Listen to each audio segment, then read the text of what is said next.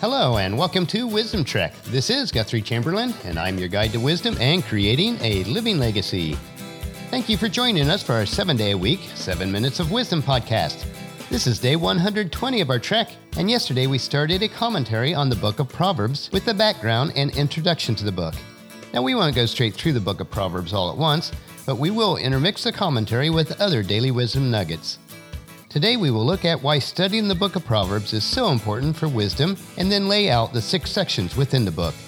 Before we get started though, I want to remind you of the drawing in celebration of our 100th day of Wisdom Trek. We will be drawing on October 5th and giving away 7 Wisdom Trek t-shirts. There's only 3 more days to register, and you can register once per day. We are recording our podcast from our studios at the Big House in Marietta, Ohio tonight. And today we drove to Newcastle, Pennsylvania to see our newest grandchild, Evelyn Grace. She is the cutest little girl, and her proud parents, Barnabas and Leisha, are doing very well. Of course, if you want to see a couple pictures of her, please check out today's Wisdom Trek journal at wisdom-trek.com. And today let's sit back and enjoy our campfire, which is burning brightly. And as we listen to the crackling of the wood, it almost sounds like it's part of our conversation, sharing the nuggets of wisdom that we are consuming. As we continue to share more introduction of the book of Proverbs, you start to contemplate, what is the purpose of the book of Proverbs? As your mentor and your guide, I strongly believe if you desire to gain wisdom, and if you desire a life built on wisdom, then Proverbs must be the very foundation for your life. I'm going to keep our discussion of Proverbs a little bit more conversational, as if we were literally sitting next to each other, because through the magic of this modern technology, I am there right beside you. If you have any comments or questions, please share them on the comment section of our daily journal pages on wisdom-trek.com. And as I share the wisdom of Proverbs, I will also weave in some related scriptures as they apply. So let's get started on our time together for today. I will ask and then answer 5 questions on our trek today. Question number 1, how do we gain wisdom in our lives? Since you are in this wisdom trek with us, you have taken proactive steps already to gain wisdom. Congratulations, and thank you for trekking with me. If you feel that you are lacking wisdom, as I do in many areas of my life, then all you need to do is to ask God for wisdom, as instructed by James, the half-brother of Jesus, in his letter written to the dispersed believers in the 1st century A.D. This is taken from James chapter 1, verses 5 through 8. If you need wisdom, ask our generous God, and he will give it to you. He will not rebuke you for asking. But when you ask him, be sure that your faith is in God alone.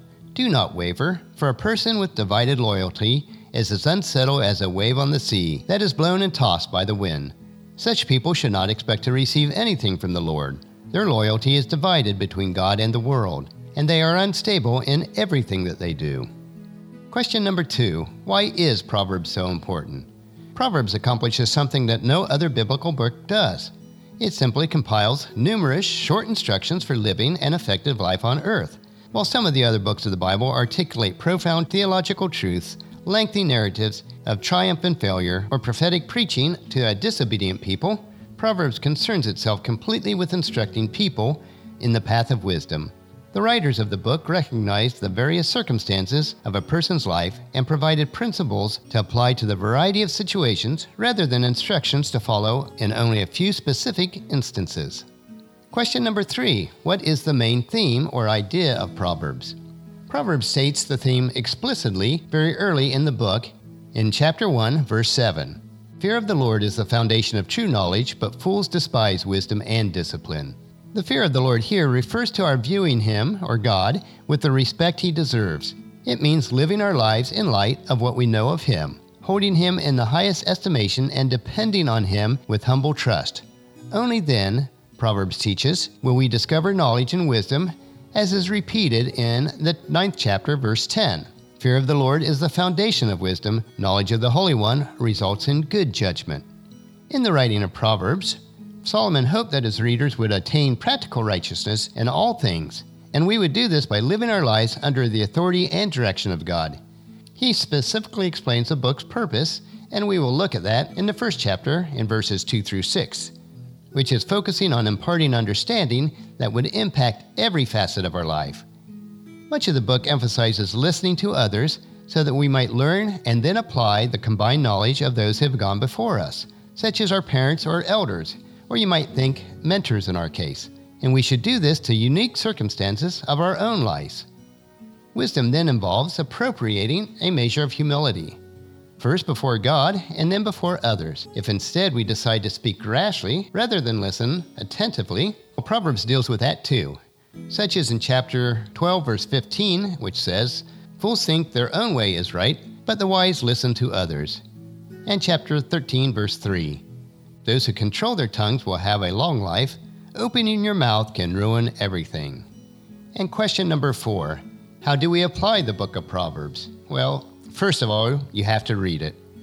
Second, you have to live it. Proverbs contain some of the most applicable nuggets of truth in all of the Bible. Most of Proverbs are pithy statements brimming over with imagery of the real world. This approach allows us to see very clearly how any particular proverb might be applied to any number of everyday situations that we encounter.